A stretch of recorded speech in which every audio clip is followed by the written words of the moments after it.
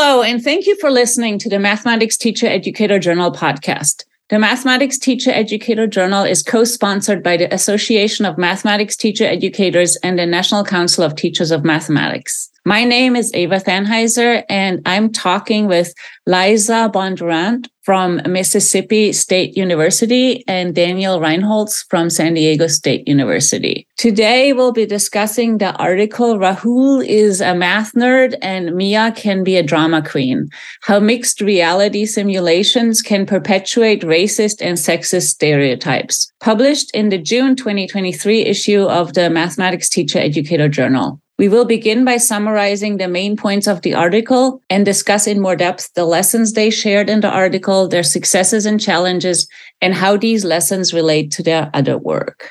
Welcome to the podcast, Liza and Daniel. Can you each briefly introduce yourselves? Sure. I'm Liza Bondurant. I'm an associate professor in the College of Education, and I work with pre-service and in-service secondary math teachers currently in my role. Hi, Eva. Thank you so much for having us today. I'm Daniel Reinholz. I'm an associate professor in the mathematics department at San Diego State University. And a lot of my work over the last 10 years has focused on the Equip tool that I've been building with Nir Shah. And so, that was actually what brought us, Liza and I, together. So we'll talk more about that today, I'm sure. Yeah, I feel like half of the interviews these days are about Equip. So that's amazing. All right, so let's get started. Can you give a brief summary of the article, including the results? Sure. So Daniel and I looked at the interactions between some pre-service secondary math teachers and avatar students. We used Equip to kind of quantify the participation patterns. And then we also used discourse analysis to analyze some racial and gender stereotypes that we noticed. And we uncovered that those stereotypes were apparent, and that the students who were negatively stereotyped were afforded less quality opportunities to participate. Yeah, that's great. Thanks, Liza. And maybe I can just add a little bit of background context. So, the genesis of this article was really due to the COVID pandemic and recognizing that at that time, schools were just shutting down left and right. And I think probably almost everyone in our field can relate to just the impossibility of doing research and just how challenging teacher education became when it was already like a really, really hard thing to do. So I think it's always important to preface, we love teachers. Teachers are amazing, teacher educators, but it's just really challenging work. And so I think anytime we bring criticality to that, it's to work as a community to sort of enhance what we're doing together, not to criticize folks or call anybody out. And so keeping that in the background, as COVID just took over the world, really, what was happening was, our teachers needed field experiences. And so Liza was working with a particular software platform. And, what this allowed her to do was create this virtual experience for her students, where essentially how it would work was, rather than teaching a real lesson in a school, as a teacher educator, you could pick out tasks, you could pick out sample work for students and things like that, and then have this actor in the background who would be a college student who was playing the roles of these 5 different students according to some character profiles, right? So there's a process. The software company initially trains the interactor, is what it's called. And then that interactor sort of trains the next one and so forth. So there's kind of passing the torch to the people playing these roles. And they enact students according to some types of personalities, which we found in this case were kind of problematic, maybe really problematic in a lot of ways is more accurate. But in theory, sounds great, right? It's so hard to get into schools. It's expensive. It's time consuming. And so why not have a low stakes way for pre-service teachers to actually practice and get meaningful practice at teaching before they're doing it with real students. So in theory, sounds great. In practice, what we found wasn't quite so great. Yeah, and since we're sticking with it, and I know when I read the article, I had no experience with how this kind of software works. it seemed like that it is a pre-service teacher interacting with a software. And in the software, in your case, there was 5 students who had different responses to a math problem that the student would have seen before, the pre-service teacher would have seen before, and they're supposed to facilitate a discussion. But the 5 students are all enacted by a person in the background somewhere, right? And so it's not just an online animation that is preset. It's one person is actually enacting all 5 of them, which as I was reading, I was thinking, how would any one person do that? But that's kind of the setup, right, of how this works. Right. And so the pre-service teachers were given like a task packet. And the idea was that there were 3 solutions.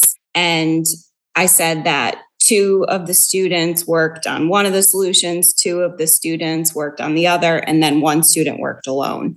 And each of the student avatars are like a different gender and race. But they're played by 1 college student. So that's... And the college student is given the information from the software about the personalities of these 5 characters, and then given the information about the math by you. Yeah. Like a month before we went over all this kind of stuff. Yeah. And then the goal of this interaction was to facilitate discussion, I'm assuming, since the math problems have already been solved. Yeah. So my initial intention, this was a methods class. So I was trying to get them using Equip to have equitable participation, or to facilitate a discussion that has equitable participation. So they had a little cup with the student avatars' names, and they were going to randomly call on the students' names. Then I had them prepare like rigorous questions, that were really meaty, that, would higher order thinking questions. So they had these questions to really stimulate the conversation, and they were supposed to equitably call on the students. But then what transpired was interesting. But that's the meat of this whole article, right? It's like, here's the intent of what was supposed to happen, and here's what happened. And this was in a very small simulated activity, which is like one would think maybe easier to control than like 30 students in a classroom. So, all right. So I'm veering off the questions a little bit. Let's get into summarizing what is the important problem of practice that you're addressing in your article. I can take a shot at this one. And so I think, when we want to think about teaching, especially in the US, especially at this moment in history, we have to think about the historical context of the country, right? Sort of indigenous genocide or enslavement and, sort of xenophobia and just a lot of kind of tragic forms of oppression that have happened over time, to think about, well, why do we have racial inequities in this country? Why do we still see often Black and brown kids in schools are not being served in the way that they should? Why do we see anti-Asian racism that's skyrocketing in the middle of the COVID pandemic? For me, and I think, the work that we're trying to do with Equip is recognizing that although we're teaching and although we're doing this work at a moment in time, this is connected to so much history before us, right? And so many folks in our field have argued this. This is not my argument. But so if we keep that historical perspective in mind, then we have to see, right, we have this legacy of inequity, right? Or Laura Gladstone-Billing talks about educational debt. So as teachers, we're just a small part of that system, right? We can't change everything in the classroom when everything else is happening in society. But one could hope that we might be able to move things at least a little bit in a more positive direction, or at least practice harm mitigation, right? We want our teachers to be able to give students an experience in math class that feels empowering rather than feels exclusionary or marginalizing. I think there's layers, right? So we can think about simply, maybe for a pre-service teacher, you're just trying to figure out how to facilitate a discussion. It's hard to get students to talk productively about math. And then really we want to go deeper than that, right? Because we have to ask who's getting to talk about the math, in what ways, and how do we build that awareness for pre-service teachers so that they can both notice and then respond to these really deeply entrenched racial equities, but also gender, also disability, also sexuality, also a lot of other systems of oppression and identities that we see. I think that's a really long way of summarizing that we're trying to help teachers learn to teach more equitably. And that is everywhere, right? Even in who you select to share and how you facilitate a discussion. And so that leads us into the next two questions, which I might pull together. So you're building on a lot of existing work. And one other question is, work are you building on? And also tell us a little bit more about the innovation. And because you're using Equip, and we haven't really talked yet about what Equip is, I'm wondering if we can pull those two like a little bit. What are you building on that's already known? And what is this Equip tool that you're using? We already tried to unpack a little bit this other simulation. So my question is just like, can you get a little bit to the background and the tools? Yeah, so Danielle is probably more of an expert with Equip. I'm definitely more of an expert with Equip than I am, but I will get us started at least. So how I've used Equip in the past was I started by doing a self-study I just recorded like my own class. It was the Gen Ed math class. And Equip is a great way, as I previously said, to quantify participation patterns. And you can look at like not just who's talking, but also the quality of the talk. So you could just count. That Equip enables a teacher to count who's participating, but also look at the nature of the question and the nature of the response. And you could also quantify the wait time you're providing and a whole bunch of different discourse dimensions. So that is the work that we're building on. As you alluded to, Ava, there's multiple publications using Equip. So I'm super proud to be a part of this community using this tool. Yay. I don't know if I've addressed some of the stuff. Daniel, do you want to piggyback on that? Add anything? Yeah, thanks, Liza, for sharing your experiences and for offering that. I think, one of the things I want to offer is maybe just a little bit of history about how that project even started, because that's not something that you get from reading an article. And so, looking back about 10 years ago now, Niril Shah and I were sort of fresh out of grad school at Berkeley. And, we had worked together as grad students. And one of the things that we knew was that we wanted to try to do something really practical with our research in a way that we felt could have an immediate impact, both for teachers, but also just for students in the classroom. Like we didn't want to, I think theory building is really important, but we wanted to do that theory building in a way that would have an immediate impact. And we never wanted to build an observation tool. I'm just going to throw that out there. But somehow that became the thing that we did. And it turns out, there's a lot of observation tools out there. There's a lot of fantastic tools. But, if you've gone through this process yourself, when you're building a tool, you really have to choose one specific focus because you can't capture everything, right? So Equip is tuned specifically to equity, recognizing there's other things in the classroom that we're going to miss. And actually, there's just other issues related to equity. We focus specifically on participation, which is one component, but by no means is that the only thing that matters. And by no means does Equip necessarily tell us how students in the classroom feel. So there's inferences, but it does generate concrete data. And I think, when we started building the tool, there was really nothing in the field that we were aware of for an observation tool that attended to equity explicitly. It was always sort of in a passing way. So we asked ourselves, could we build something where equity was front and center as a focus?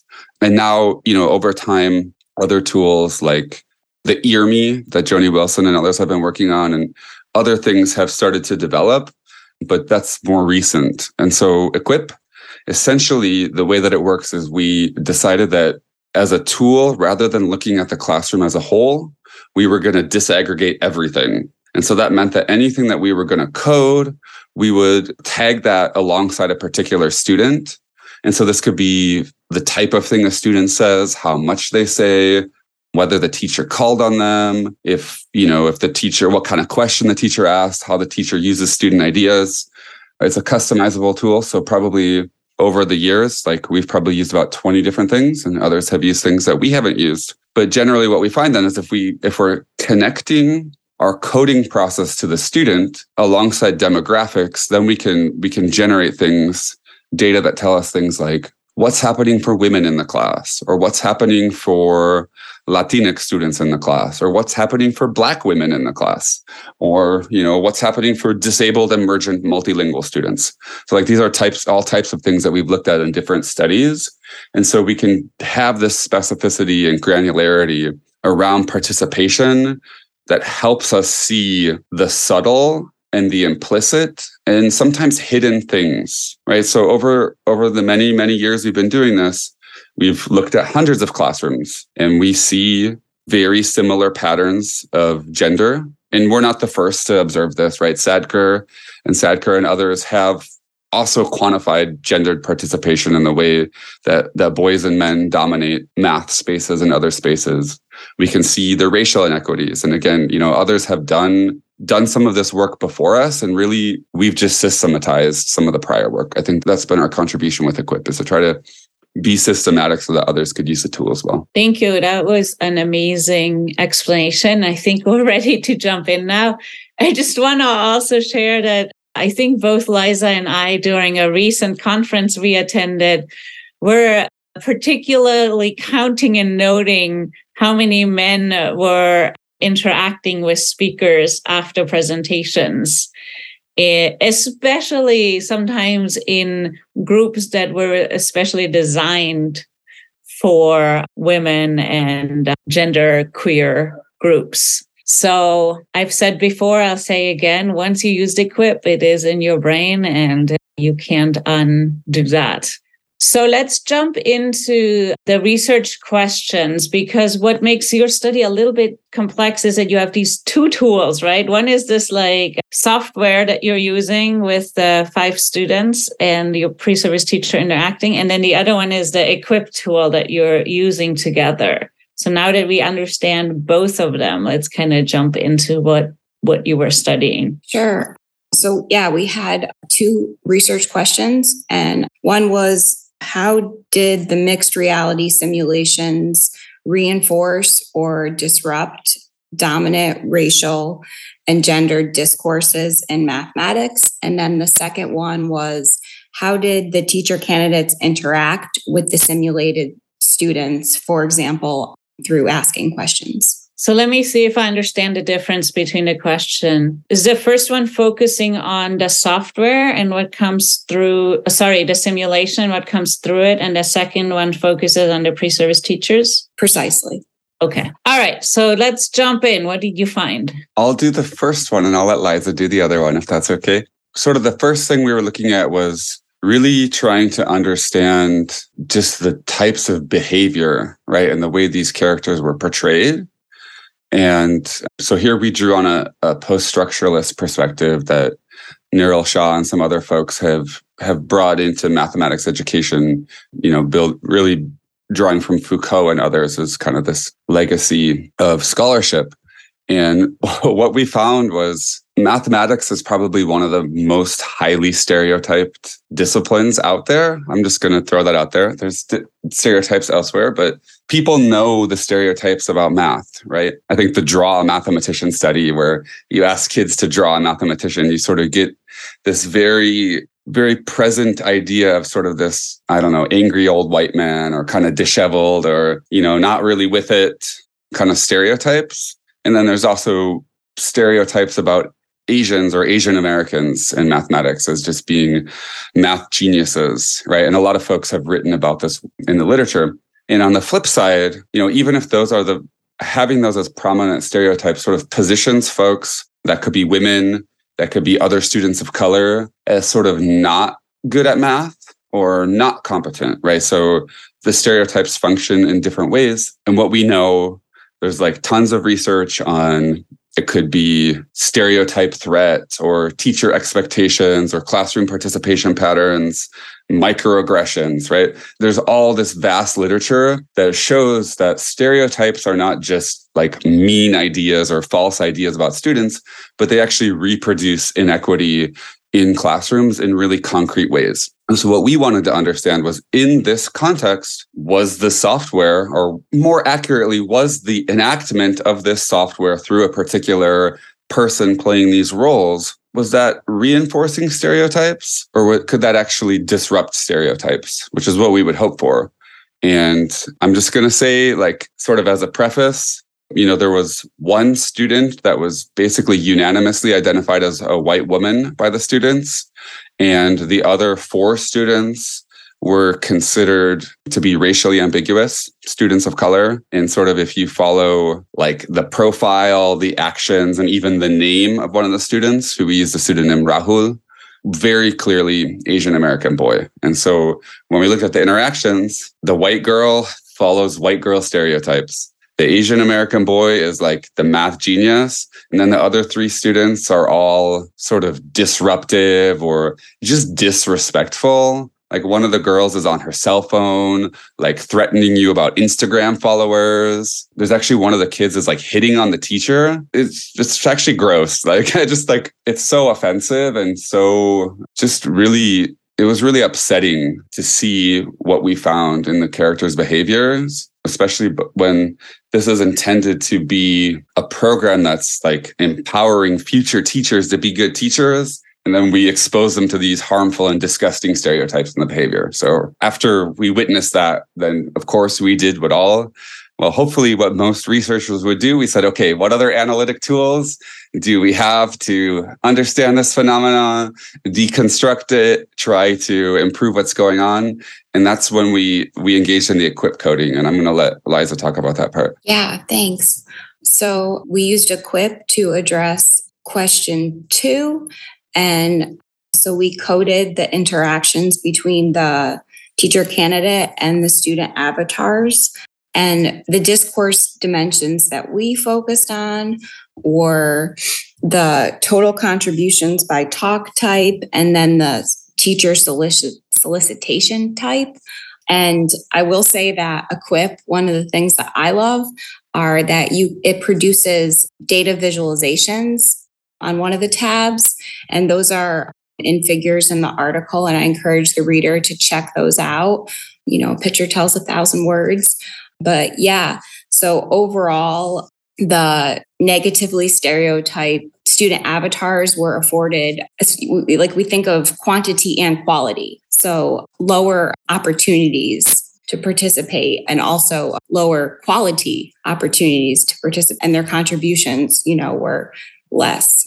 So those stereotypes were just reinforced through the interactions. So one thing I wanted to bring out as well, because I was really curious about, is in your class, and this happened in like a sequence of methods type courses, right? Yeah.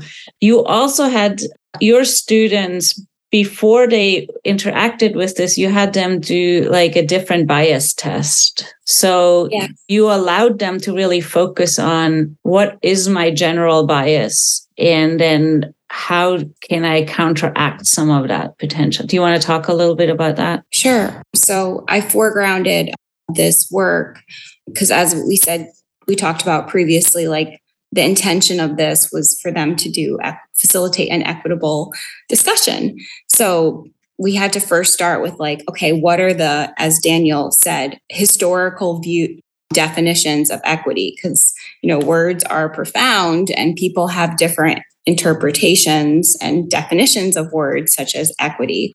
So we looked at like different historical movements and how they have defined equity. So we started with that, and then we defined implicit biases. And as we've had other conversations, the 3 of us, about implicit biases, sometimes students can get very defensive, or people in general can get very defensive regarding implicit biases. But we used the Harvard Implicit Association test, and that's cited in the article. But to look at, we did you can do them based on a bunch of different identity markers, but we did gender with STEM professions, and then we also did a racial one.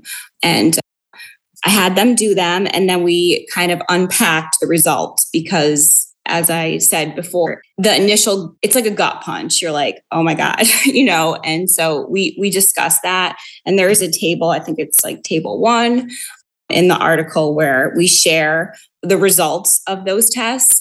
And we discussed in the class, like, this is just a mile marker along your journey to become a more equitable human being and teacher. So I encourage them to like, hey, try this in the future. I've taken it more times than I can count, So we didn't try to associate that at all to how they facilitated their discussion. That was not the intention of this article. You didn't, but what I really liked is that it is a good way to begin a discussion about implicit bias and where you might stand and how that might play out in different ways. So I just really appreciated reading that. So I want to make sure we get to it in the paper. So to summarize the findings, we found that the avatars potentially enforced racial stereotypes rather than disrupted. And we also, when I say we, it's funny how I'm putting myself in your study. You found that the pre-service teachers potentially inequitably offered participation. So it's kind of like a double thing, right, from both ends. Exactly. And I think, we don't have the research designed to establish causality here. But I think we can see pretty clearly that because the negatively stereotyped students spent most of their time being disruptive, teachers spent most of their time just managing their behavior rather than engaging them in math. And on the flip side, they spent time with sort of the white and Asian student as like asking them, what do you think about math? How are you reasoning about this problem? These types of things. And so we're not going to go into it here, but I really encourage folks. We actually have a full transcript from one of the conversations in the article. So you can definitely go and read that. And I think you'll agree that honestly, even if we didn't do all this fancy research and analysis, it's pretty clear what's happening in that conversation. So one thing before we get to close out with contributions and stuff is one of the things you highlight throughout the paper is positionality. You talk about your own positionalities, but you also talk about who gets to impersonate which characters. And like, can one person impersonate multiple characters, never mind multiple racially diverse and gender diverse characters? So can you take a little time to talk about those ideas? Yeah. Since this article, I have positionality so important to integrate into all of my work. And Ava, I don't think there's any way possible that one person could accurately represent anyone other than themselves. Even someone with the same identity markers as me, I would not want to try to impersonate them. And I find it really offensive if someone with different identity markers, personally, I can only speak for myself, would try to impersonate someone with my identity markers. So I think, from the disabilities movement, the phrase of nothing about us without us. And just from speaking with some of my collaborators who are Black, who are different, have different racial identities, they're just they're really offended that someone, with different identity markers would try to play them. And it's like a no-brainer that how could this possibly work? Just to add, first of all, thank you, Ava, for that question. I think it's really important. Right. So I think for me, when we think about, as I talked about earlier, sort of the historical context of just legacies of racism that exist today and legacies of sexism and ableism and many other isms in our country, and then we recognize the fact, right? We're three white people having a conversation here on a podcast. Our field is majority white scholars, and things are changing slowly, but that's still the case. And the majority of teachers in our country are white women, right? So when we sort of look at that, we have to recognize there's things that we do in white culture that sometimes we accept as a norm, and that might work in some spaces, and that could be problematic in other spaces. Or we have to think about, what does that mean when we're enacting other people or taking other roles. And I think that's sort of what the heart of some of this work gets at, is like, what is our place given our positionality? And I think for white folks in math education, I'll just speak to that audience, like, we have really important work to do, right? We have a really important work to do thinking about sort of histories of oppression in our field, and also making space for other perspectives, elevating the perspective of folks of color in our field, elevating that work, and just sort of being able to notice and name and disrupt the kind of problematic stuff that we see in a study like this, right? Like, as a white person, when we call out racism, it's like uncomfortable, but it's not putting us at risk, right? It's not making me feel that I might be harmed in some way. And so I think really, like, we got to have skin in the game too, that we can actually make things change, or I just don't think things are going to change. And we're not doing it alone. And it's, we have to work in collaboration. But I think when we really recognize our positionality, it allows us to think about what is our place in a movement for racial justice in math education. And I think there's certain things that we ought to be doing and that we need to be doing. And then also recognizing that in some cases, maybe something is not our place, right? Maybe there's spaces that we don't need to be a part of. And that's also what it means to be doing this work. So it's tough. I don't have the answers. It's an ongoing, lifelong work in progress. But I think that reflection and that critical reflection is something that we really need as a field, because, right now it's not the inclusive space that we would hope for it to be. So thank you for getting into that. And I agree with you, Liza, that I'm not sure that you can present any work without positionality, because that is how you see and do the work, right? So I really appreciated both that you had the pieces in the paper, but also what Dan just talked about. So let's wrap up slowly with reflecting on what is the contribution that this paper or your study makes to the field of mathematics teacher education, and what can we take from this for our own practice and research? So I'll just get started. For me, pushed me and motivated me for future projects to use a participatory design. I'll also say that through my work with Equip, my own personal definition of equity has evolved. So I used to kind of define it as everyone participating the same. But now I really do see it as Daniel said, due to the historic oppression that certain groups have experienced, I feel like there's a necessity to afford even more quality and quantity of participation opportunities.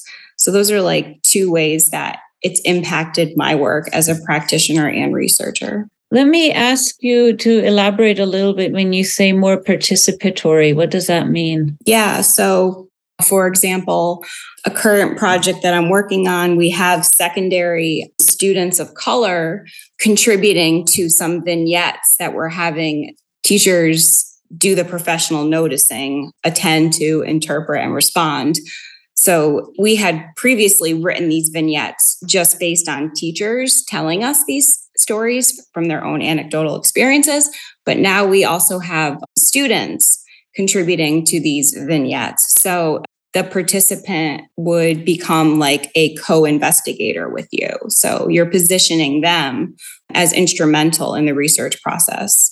And they'll also be involved in like the analysis and interpretation and whatnot. So there is design. Yeah, and there's a really nice paper for those who are interested in this in, I think, the November JRME, right? Yeah. Dan, did you want to add something? I'll be brief. I think I'll just give two takeaways. One, I think this paper is kind of a story of unintended consequences.